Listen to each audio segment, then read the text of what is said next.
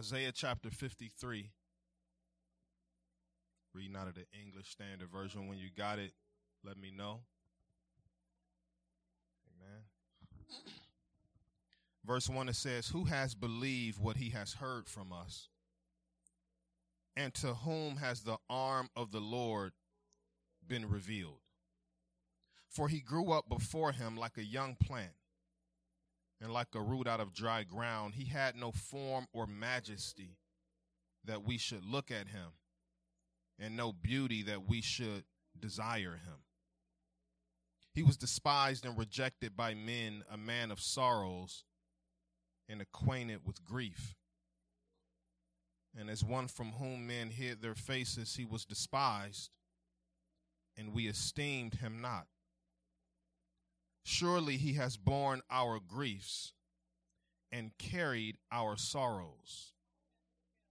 Yet we esteemed him stricken, smitten by God, and afflicted. But he was pierced for our transgressions.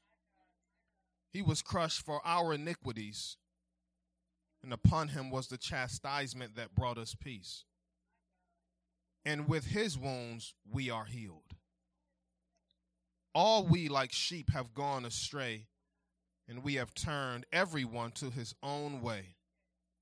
And the Lord has laid on him the iniquity of us all. He was oppressed and he was afflicted, yet he opened not his mouth. Like a lamb that is led to slaughter, and like a sheep that is before its shearers is silent, so he opened not his mouth. By oppression and judgment he was taken away. And as for his generation, who considered that he was cut off out of the land of the living, stricken for the transgression of my people.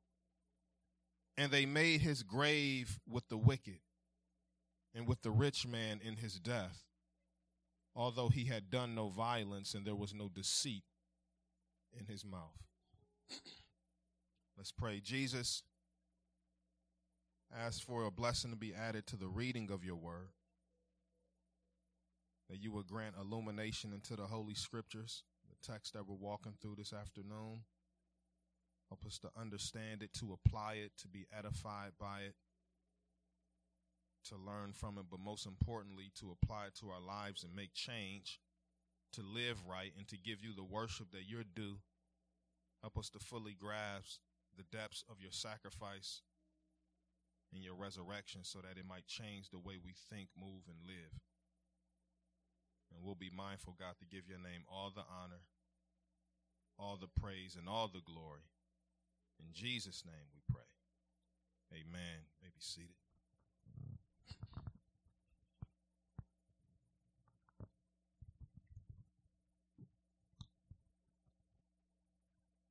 Today I want to talk about Jesus being worthy of faith. I want to explain how we have a Savior that is worth believing in. Because it's Resurrection Sunday, the tendency that I have, and every other pastor who's preaching this morning, the tendency is to take the story of Jesus and to begin with the resurrection and then leave. And part of that is because of the holiday it is, but the other aspect is because I think there's something in human nature that wants to just kind of skip and get to the good part, where the good guy wins, when it all work out. That's just the natural tendency. When the movies we watch, like, we just had that mentality. We just want to get to the part where everything is okay, the good guy wins, he's victorious, and then we pack it up and go home. But the problem we have is that's not how the New Testament describes Jesus' life. Like, it doesn't start with the resurrection. There's a story there. There's a backdrop. There's context. There's something. There are events that are significant that led all the way up into this resurrection event. So if you skip all of those and just go straight to the resurrection, then it pulls away some of the power and some of the weight out of the resurrection narrative. So we have to kind of go back and explain what happened before the resurrection, before we even get to the resurrection, because Jesus is not just the risen Lord. He's also the suffering servant. But it's hard for us to talk about that because we don't, like human nature, we repels that. Like that whole concept of suffering is something that we don't like talking about. But when we read the scripture, and when we read specifically the life of Christ, it's written there for a reason. By definition, a resurrection is something, it's an event in which something that is dead comes back to life. Okay, death is not intended to be a pleasant event. So that means that even in Jesus' life, in order for there to be a resurrection, there must have been a death, which means the suffering must precede the victory. And that goes for everybody in this room, everybody who names the name of the Lord Jesus Christ. We need to understand that suffering is a part of being a disciple of Jesus. Now, what do I mean by suffering? I'm not talking about the general things that happen to all humanity. I'm talking about the specific suffering that is connected to your affiliation with and your association with Jesus. Suffering that would not have happened had you not known Christ. For example, in extreme cases, which we see in various countries over the world right now, being martyred for the faith, being thrown in prison for the faith. That's the type of suffering I'm talking about. But it doesn't only require that. There are other aspects of suffering that are maybe more minor, but they're still suffering. Being ridiculed, being skipped over at a job, being ignored by family members, all due to your affiliation with the Lord Jesus. That's suffering for Christ. Enduring spiritual attacks, not just the general ones, but y'all know those carefully plotted out ones that happen at the right time? Where as soon as you get to doing everything that God called you to do, all hell breaks loose in your life. That's suffering for the sake of the gospel. These are demonic and satanic attacks that happen to deter us from the mission. This is a part of the Christian experience. It is a part of our allotment, and we must accept it for what it is. So before we talk about the resurrection, I want to talk about the suffering servant. And I want to explain that he is a Savior that's worth our faith, no matter what we go through and experience in life.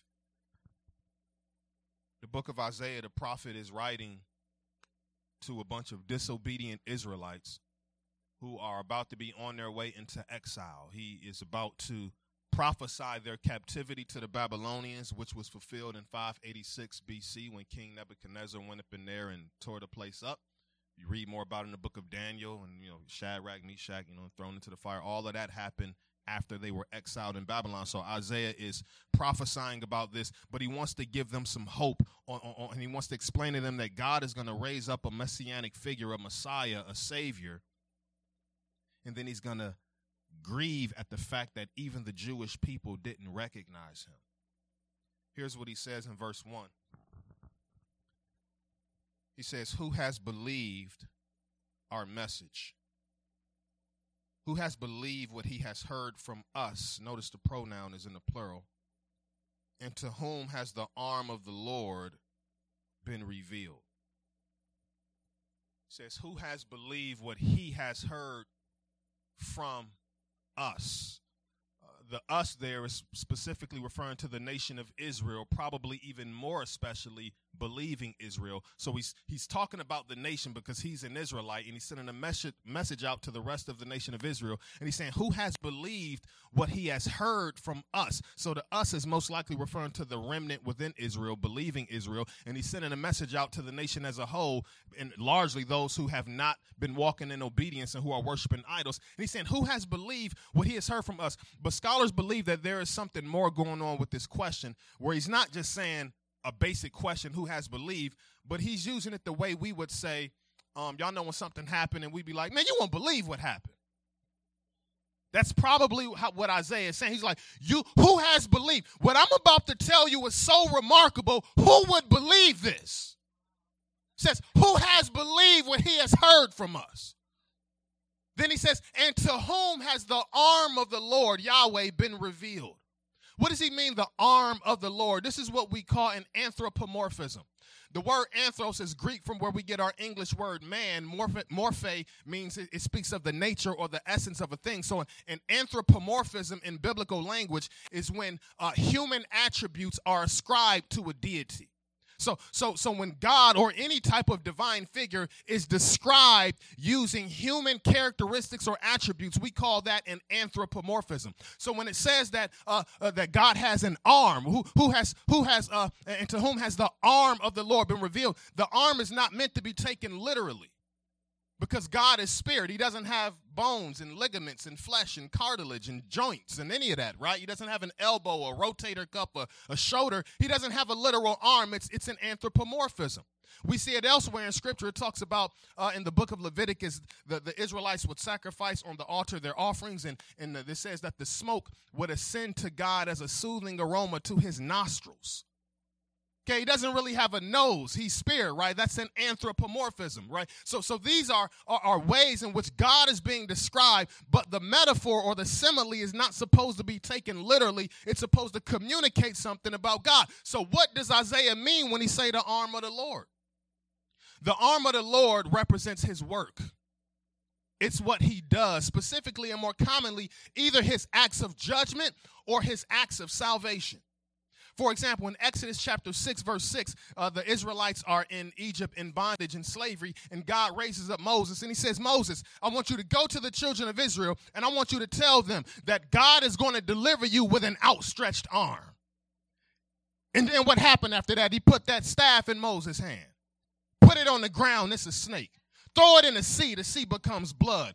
Bring darkness all over the face of the land. Raise frogs up from the city so that Pharaoh would repent. And then ultimately, what did he do? He dried up the sea and split it so that the Israelites were able to walk through on dry ground. That's the arm of the Lord. Whenever God's work is doing something redemptive, we call that the what? The arm of the Lord, who has believed what he has heard from us. Would you believe this, Israel? And to whom has the work, the arm of the Lord been revealed? Now he's asking another rhetorical question. He's saying, whom has God revealed his redemptive plan to? He says the message is remarkable. Now, who did God reveal it to? He's talking about Israel. What does this tell us? It tells us that faith and revelation is needed to follow the Lord. If there is not revelation, there can be no belief. That's why you see them connected. Who has believed and whom has the Lord revealed it to? That's Old Testament, right? Matthew chapter 11, Jesus says this. He says, nobody knows the Son except the Father, and nobody knows the Father except the Son, and to all whom the Father chooses to reveal himself to. There's a revelation that must take place. And if you're saved, you've experienced this, whether you know it or not. It's the moment you're reading the word, or you heard the evangelist say something, or you heard the preacher preach, or maybe you was in the room by yourself. But it's that moment when the scales fell from your eyes and you knew that this book was true and that Jesus was Lord. Paul called that the doctrine of regeneration. 1 John calls it being born anew. Jesus called it being born again. But it's that moment where the scales fall from our eyes, where the blindfold is removed, and we can see the light of the gospel. Revelation is taking place. We need it in order to believe. Verse 2, for he grew up before him like a young plant and like a root out of dry ground. Speaking of this future Messiah who we know to be Christ, it says he grew up before him, talking about before the Lord, like a young plant and like a root out of dry ground. Dry like my throat right now, so I'm about to sip this water.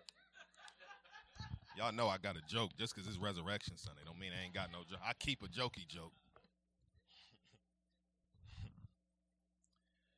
Notice the simile there for my people who are preachers and teachers training. You should pick up on that. He says he grew up like a young plant and like a root out of dry ground. That means that the author is using a simile to try to teach us something So when you're reading the Bible, you don't want to just skip over a simile, because the simile is a comparison using like or as. The comparison is supposed to teach us something about God, right? So he says he grew up like this young plant and like this root out of dry ground. Just imagine, just picture the imagery in your head. He says a young plant. That means that when Jesus arrives on the scene, he's not everything that he's called to be. As God, of course he is. But as man, the scripture says he grew up in stature. It says he grew in favor and wisdom with man. Then he says, like a root out of dry ground. So not only is the plant young, which means he ain't just come on the scene with everything that needs to be there. He had to grow. He also says the plant was like it came out of dry ground. Now, I don't know much about gardening, but you need some moisture in that soil. That dirt can't be dry. It needs to be a well-soiled surface in order to produce a plant. But it says Jesus grew up like a young plant, not like a large cedar tree. He grew up with these humble beginnings. And then he says it was like a plant that came out of dry ground. What does that mean? He's coming from a background that is not conducive for success. Y'all don't want to talk about it. It's not a well-soiled ground. He ain't have nothing handed to him. He had to work for what he got and what he did. He says the ground was dry, meaning that everything about this ground says no growth will happen here. He's from Nazareth, not Jerusalem. Herod tried to kill him upon his birth, not be his friend. The scripture says when he was born, his parents had to sacrifice a pair of turtle doves and 2 young pigeons. Now, to the untrained eye, it's like, well, what's the big deal? But you go to Leviticus chapter 12, it says that when a child is born, a lamb should be sacrificed. But if the mother can't afford it, so that means that he's growing up in some sense of poverty here, where he don't have everything he needs to succeed in life. So he's telling us this about Christ. Why? To encourage us that just because we may have a background that is not conducive for success, don't mean we just give up. Don't mean we say, God, why you ain't put me in a better family? If Jesus was able to succeed in spite of it, what's our excuse? Some of us come from backgrounds where you had 1 parent in the home instead of 2. Some people come from a background where you weren't born in Pepper Pike, you was born on Quincy. Some people might come from a background you had some abuse in you. You saw some things you shouldn't have seen as a kid. That's okay. God put you in a situation, he says, I could use that. That could be a plant. I don't need moist ground. I could use that. We ain't got no reason to be ashamed of our background, where we come from. Our back against the wall, against all odds. That should give us a reason to glorify Christ. The scripture says he used the weak things of the world to shame the wise. Jesus is a Savior worthy of our faith because he came out like many of us. He ain't have it all put together around him. Like a root out of parched ground. Look at what it says. He has no form or majesty that we should look at him, and no beauty that we should desire him. No form or majesty. What does the prophet mean? He's trying to compare Jesus, the true king, to all the other Israelite kings or Gentile kings that came before him, whether they were righteous or unrighteous. He says he had no form or majesty. The Bible says about King Solomon that when he came on the scene, he was decked out. I mean, the boy was sharp. Splendid attire, glowing gold, jewelry. The Bible says he was decked out from head to toe. In fact, Jesus says, I believe it's in Luke 6 or maybe Matthew 6, he says that the only thing that's clothed more miraculously and more splendidly than King Solomon is how God does nature. He said that's the only thing that compared with Solomon. Jesus, God said that. If God said you fresh, you already know you got something going on. Shoot. The kings would dress themselves in royal attire. So he says, Jesus comes on the scene. He doesn't have this royal attire. He walk in the dirt roads of Israel in his sandals like everybody else. Not only that, he says he had no form or majesty that we would look at him and say, wow, look at his outfit. He also says he had no beauty that we should desire him. What is Isaiah getting at? Remember, Isaiah's talking to Israel primarily, so he knows that they understand the Hebrew Bible. So when they hear no beauty, wait a minute, the king, the Messiah, doesn't have any beauty that we would be attracted to him? The Bible says that King Solomon was tall and handsome. I'm saying not King Solomon, King Saul was tall and handsome. The Bible says that King David was handsome with red skin and beautiful eyes. But he's saying, you're telling me that the Davidic king is not going to be this attractive guy with the muscles and the unique looks and all the great features? Which is so ironic because all the pictures we paint of him, we got him looking like Fabio. You know, Google it. You don't know who Fabio is. My kid's in the room. They got him with a six-pack and all this stuff. There's one with him with dreads, too. Don't act like y'all ain't seen. Some of y'all got him in your house. I seen it. I came over. Says there's no beauty about him. There's nothing outwardly about his appearance that would say, I want to follow him. Which means that if you follow him anyway, that means you're doing it for the right reasons. Because there's nothing else. There's nothing external. He's the root out of dry ground. Yeah, he's not some super handsome guy. He doesn't have royal attire. So if you're following him anyway, that means you must really be in love with him. Now, when I read this, here's what I thought to myself. If Jesus, our senior leader, the Savior of the world, comes on the scene, not worried about his physical appearance, why is it that so many people who are in my position, pastors and bishops and leaders, got to go out of their way to get the most expensive outfit?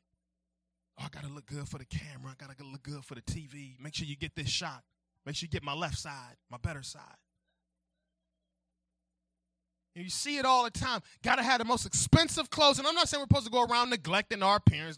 This ain't no cult, okay? Don't get me right. I ain't got to go around looking busted on purpose or nothing like that. It's not what I'm saying. Not what I'm saying. But going out your way to get people to look at you, and I'm specifically talking to leaders. Anybody in this room, you got pastoral aspirations, preaching aspirations where you're going to be up on the stage, please hear me on this. Do not go out of your way trying to impress people with your appearance, man. That's not why God called us to be leaders. Jesus came on the scene. He's like, I'm not worried about none of that. Now, what's the difference between him, Solomon, Saul, David, and the rest of them? All of them failed and fell victim to this stuff. Jesus didn't. All those things do is detract you from the mission.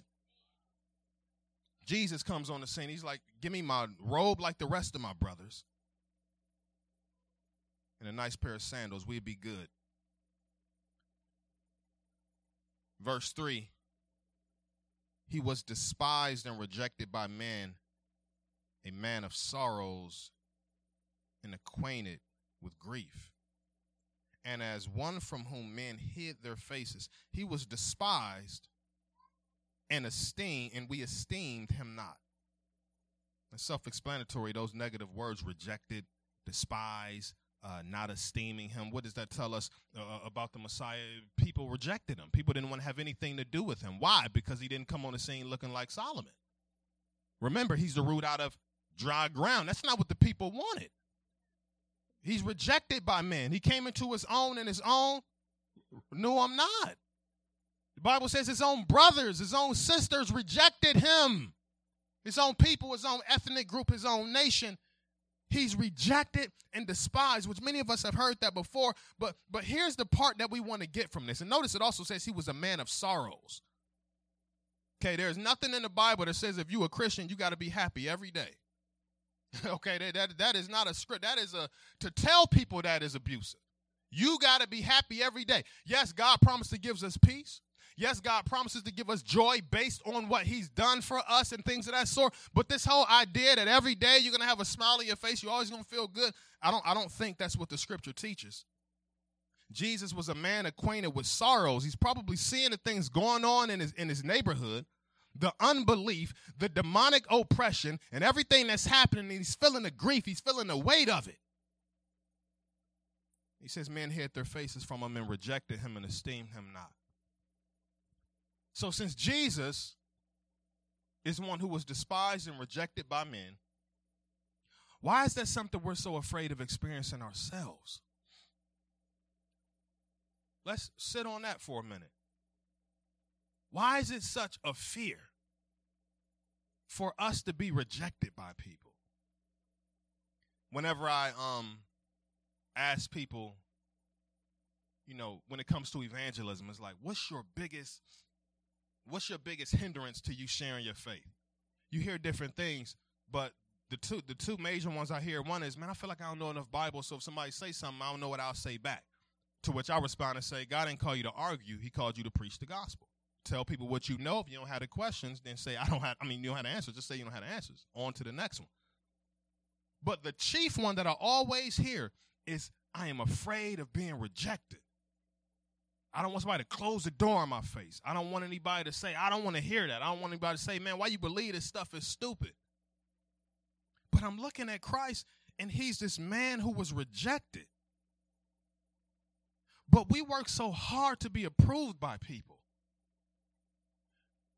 We choose careers. What school we gonna go to? Even down to the clothes we wear to impress people. We even call it dressing to. It's like we have this natural desire to seek approval from other people. Imagine how the gospel narrative ends if Jesus is living for the approval of all his peers. No way he's finishing that mission if he's doing that. No way. But we, on the other hand, we live for people. We live to hear a well done. What's the saying? They say if you live for people's compliments, you die by their criticism. That's one of the only IG memes I actually agree with. In the million I've seen, that's the one that finally said, I'm going to save this and screenshot that one. It's true. Listen, that's what listen. We're going to stay here for a minute. If there's anything I have learned in my 15, how long it's been, 2009, 15 years of being a minister, and my 7+ years of being a pastor, is I'm an individual who, my love language is words of affirmation. That's probably my top one. I love it when people give me a compliment. That's real, a real compliment, not like the fake ones, but, like a real compliment that a person that actually means. You typically can recognize that, right? So I love that. I love to know that I did a good job on something, whatever it could be. It could be taking out the trash. I like to know that I took out that trash and tied that tie in a way that I love a good word of affirmation, okay? Shout out to my word of affirmation people in the room. I love it and I appreciate it. But what I learned early on in my preaching ministry, and I learned this early, like third sermon I learned it. I was like 24, okay? I learned that if you get too excited about them applauses during the message, it's going to affect how you preach, man. Because when I preached my first sermon, jokers flying off the ceiling fans, man. Y'all should have been. It was, you would have thought Jake's was up in there. It was crazy up in there, right? My first sermon, right? Then I preached my third sermon. They wasn't talking to your boy.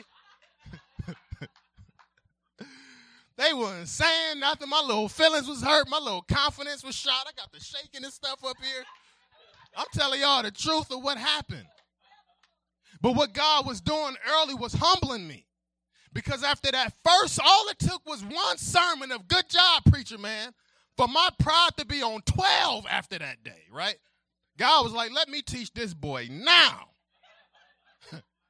Do not live for that stuff. So to this day, I carry that lesson with me.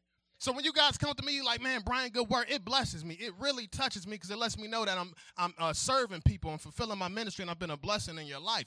But I can't live by that, because what's going to happen when I make you mad one day?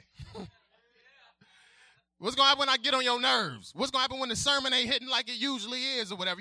Then my little feelings going to be hurt again. So I got to recognize, I cannot live for men's approval. The only approval that should matter to me and to you is the approval from God that you are pleasing and obeying him.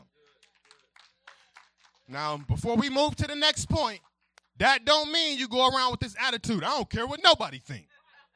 You ain't going to do that and put that on me. No. What people think matters, okay?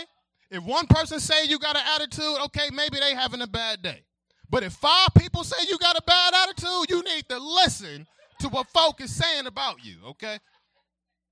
Next point. We esteemed him not, verse 4. Surely he has borne our griefs and carried our sorrows, yet we esteemed him stricken, smitten by God, and afflicted.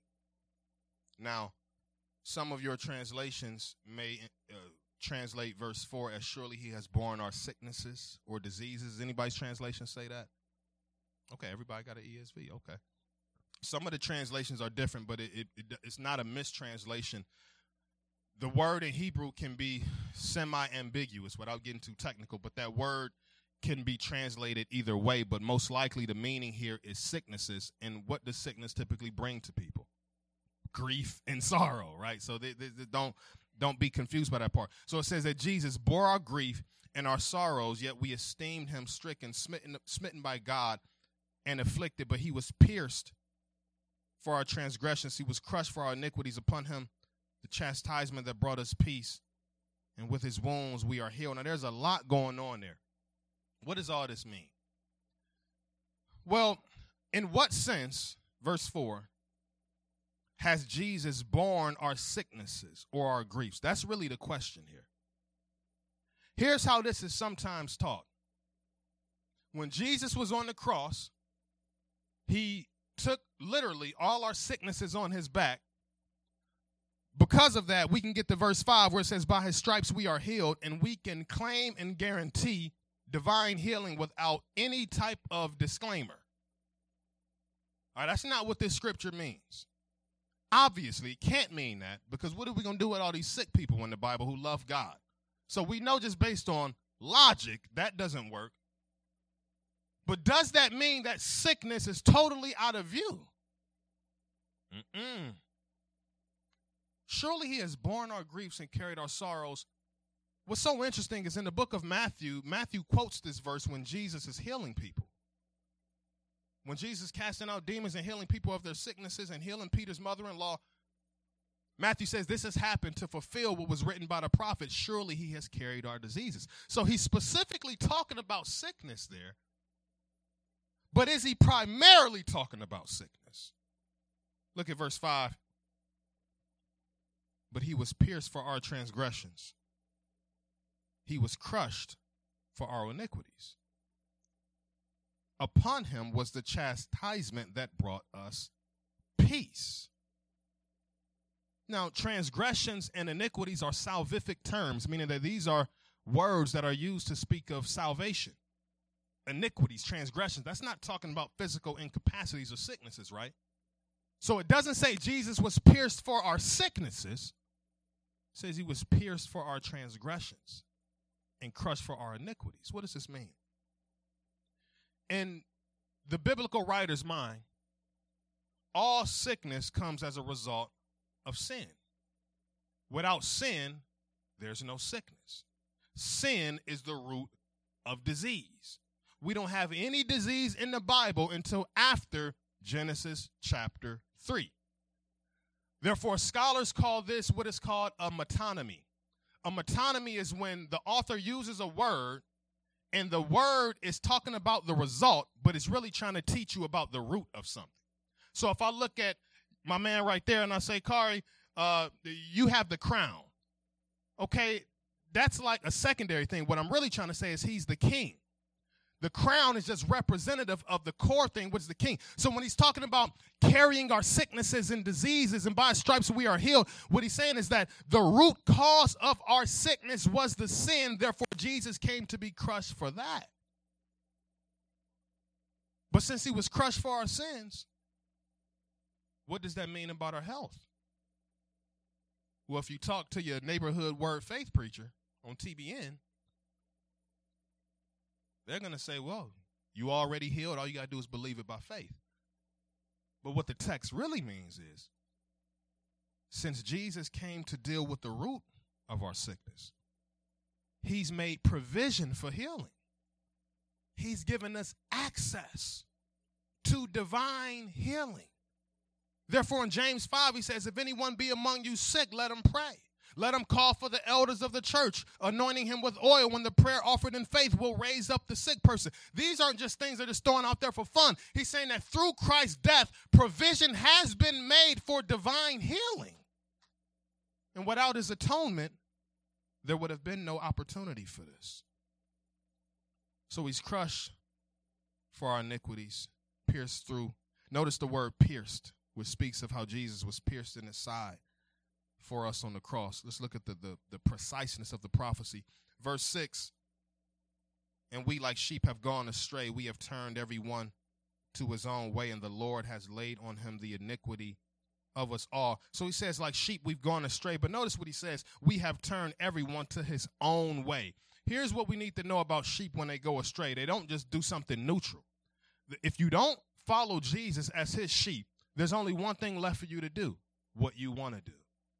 Your own way. Everybody, he says, all of us was doing what was right in our own mind. But look at what he says, at the end of verse 6, and the Lord has laid on him the iniquity of us all. He was oppressed and he was afflicted, yet he opened not his mouth. Like a lamb that is led to the slaughter, and like a sheep that is silent before its shearers, so he opened not his mouth. What does all of this mean? He's saying, look, man, when Jesus was on the cross,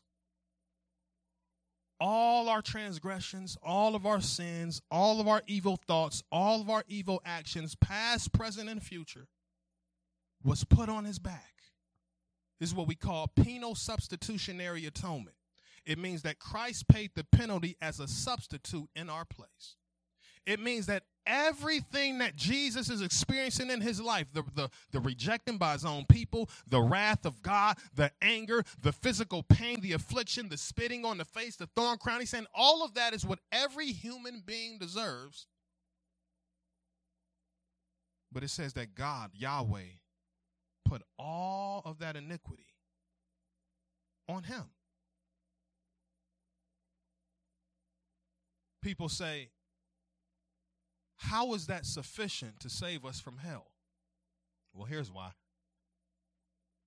The Bible says that hell is the wrath of God, poured out unmixed, according to Revelation chapter 14. The scripture says that Jesus took the wrath of God on his shoulders. Yeah, but he only suffered for 6 hours. Hell is supposed to last in eternity. Yeah, but you got to ask the question, who suffered for 6 hours? An eternal God who became man. Well, but why would God punish him and then say anybody who doesn't believe in him would have to spend an eternity in hell when they only live maybe 40 years of ungodliness? Well, here's why. Because you've committed sins against an eternal God who's infinite. Therefore, the consequences must be eternal and infinite. Furthermore, here's another thing we miss. We assume that when people go to hell, they stop sinning. That's not what the scriptures say. The scriptures say in Revelation that as men were enduring the wrath of God in the last days, they wagged their fists at God and cursed him. Just because you go to hell don't mean you love Jesus now. Your hatred remains. Therefore, the punishment remains. So when Jesus is bearing the wrath of God on the cross, he understands that he's paying an eternal consequence. So the hell that we would have gotten for our fornication and our adultery and our drunkenness and our drug usage and our alcohol abuse and our pride and our idolatry and our gluttony and our bad attitude and our gossiping and our backbiting and our hatred, Jesus bears it all in our place. And he's put on trial. He's not questioned. I mean, he's questioned, but he's silent. He doesn't try to defend himself. Very little did he say. We're almost done. Verse 8, by oppression and judgment he was taken away, which speaks of him being imprisoned and locked in chains. And as for his generation, who considered that he was cut off out of the land of the living, stricken for the transgression of my people? That's another rhetorical question. What Isaiah is saying, that he's looking forward to the future. And he's saying the bulk of the people who saw Jesus suffer didn't understand that he was suffering for them. That's why they killed him. They thought that he was suffering for his own wrongdoing. And he's like, no, we didn't even understand that he was our substitute. And he's mourning over it. But look at what it says in verse 9. And they made his grave with the wicked,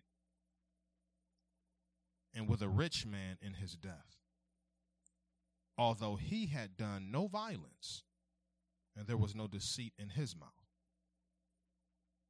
Look at how clear and accurate the prophetic word is. He says that Jesus, when he died, they assigned him a grave with who? The wicked. And then when Jesus is on the cross, he's nailed in between who? Two wicked thieves.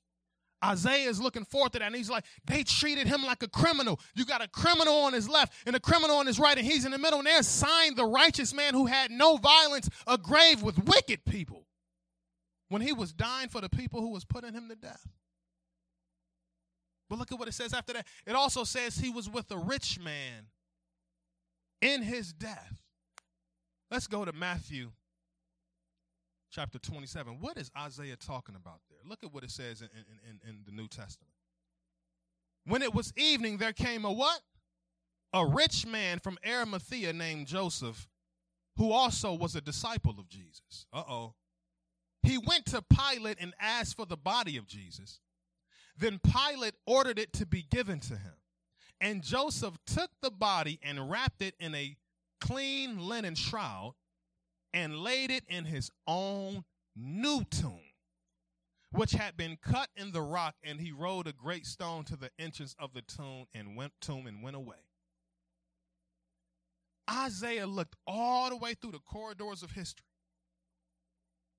and not only predicted what was going to happen to Jesus, but saw Joseph and how God was going to use Joseph even in the burial process. So when he says he was with the rich in his death, he's talking about how Joseph didn't want Jesus to be disgraced in using a used, pre-owned tomb, but he spent this money to buy Jesus a new tomb because he felt he was worth it.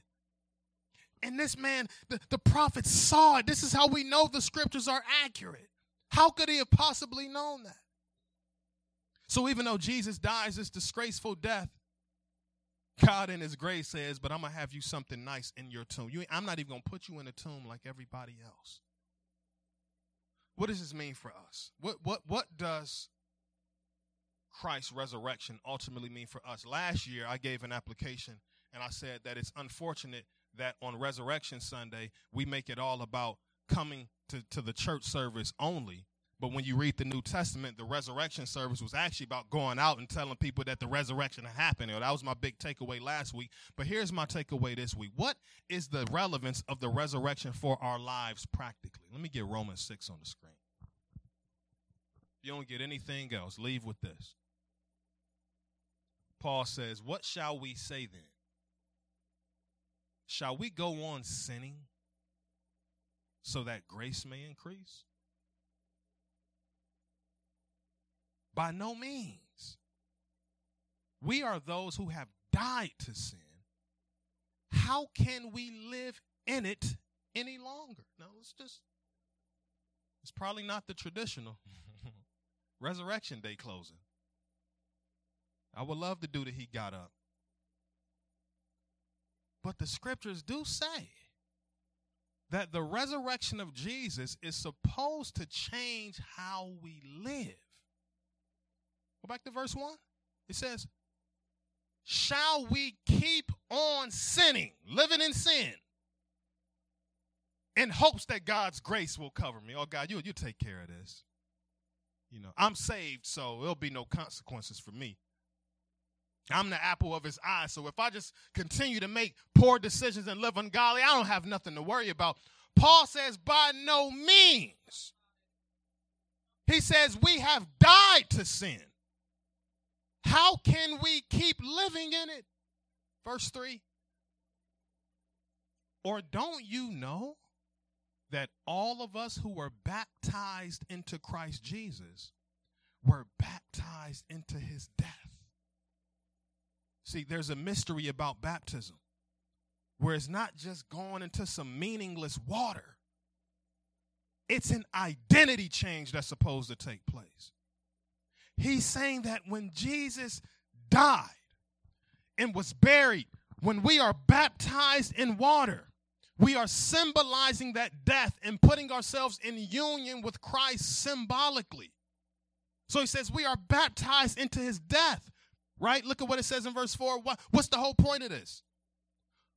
We were therefore buried with him through baptism into death, in order that just as Christ was raised from the dead through the glory of the Father, we too may live a new life. He says because of Christ's resurrection, he died and was raised up new in a glorified body. When we get saved, we're supposed to die to our old self and be raised up to live a new life, not a perfect life, but a sanctified life. Jesus did not die and rise again for us to continue to live the lives that we're living. He died and rose so that we will live a life that reflects his. So what does that mean for us? If we say we know the Lord, we save by faith alone, right? Raise our hand if you believe we save by faith alone. It's our faith alone that saves us, right? But my Bible tells me that real faith is not alone. So we're saved by faith alone. But real faith is reflected by works. Actions do matter. We cannot keep going with this attitude, I'm saved so I could just do what I want, and it's not. No. 1 Corinthians chapter 6 says this. This wasn't planned, but I'm going to read it. Verse 9 says, or do you not know that the unrighteous will not inherit the kingdom of God? Now, he's talking to Christians. He's writing this to a Christian church. And he's saying, do you not know that the unrighteous will not inherit the kingdom of God? Do not be deceived. Neither fornicators, nor idolaters, nor adulterers, nor the effeminate, nor homosexuals, nor thieves, nor covetous, nor drunkards, nor revilers, nor swindlers will inherit the kingdom of God. Now look at what he says next. Such were some of you.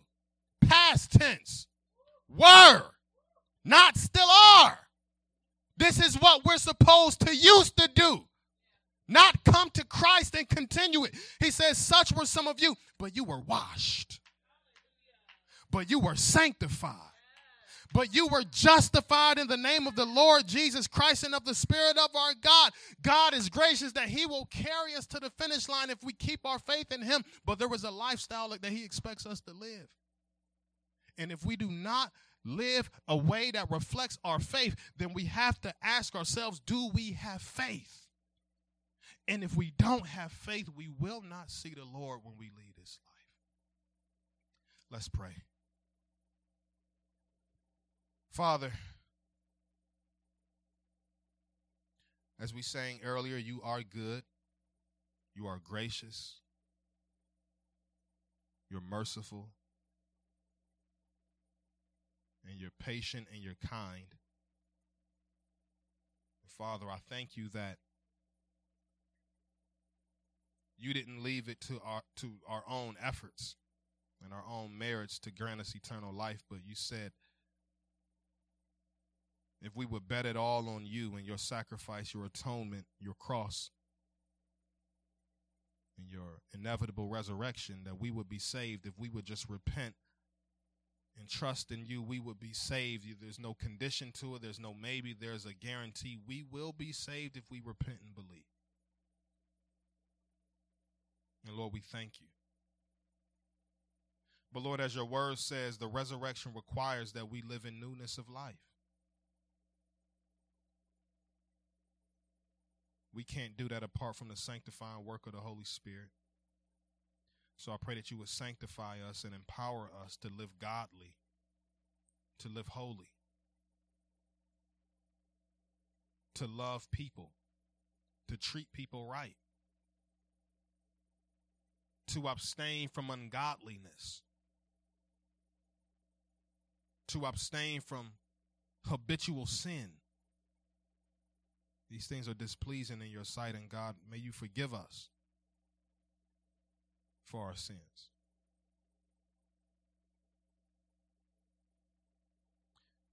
Lord, we understand that your word says if we confess our sins, you're faithful and just to forgive us. We understand that he who's taken a bath only needs to wash his feet. We understand that when we fall and we slip, you're not going to cast us out of your presence, and you welcome us back into right relationship with you. But God, we want to live a pattern of righteousness, not a pattern of failure. Would you empower us by your grace and by your Spirit to do that very thing? And we'll be mindful to give your name all the praise, all the honor, and all the glory. In Jesus' name, amen, amen.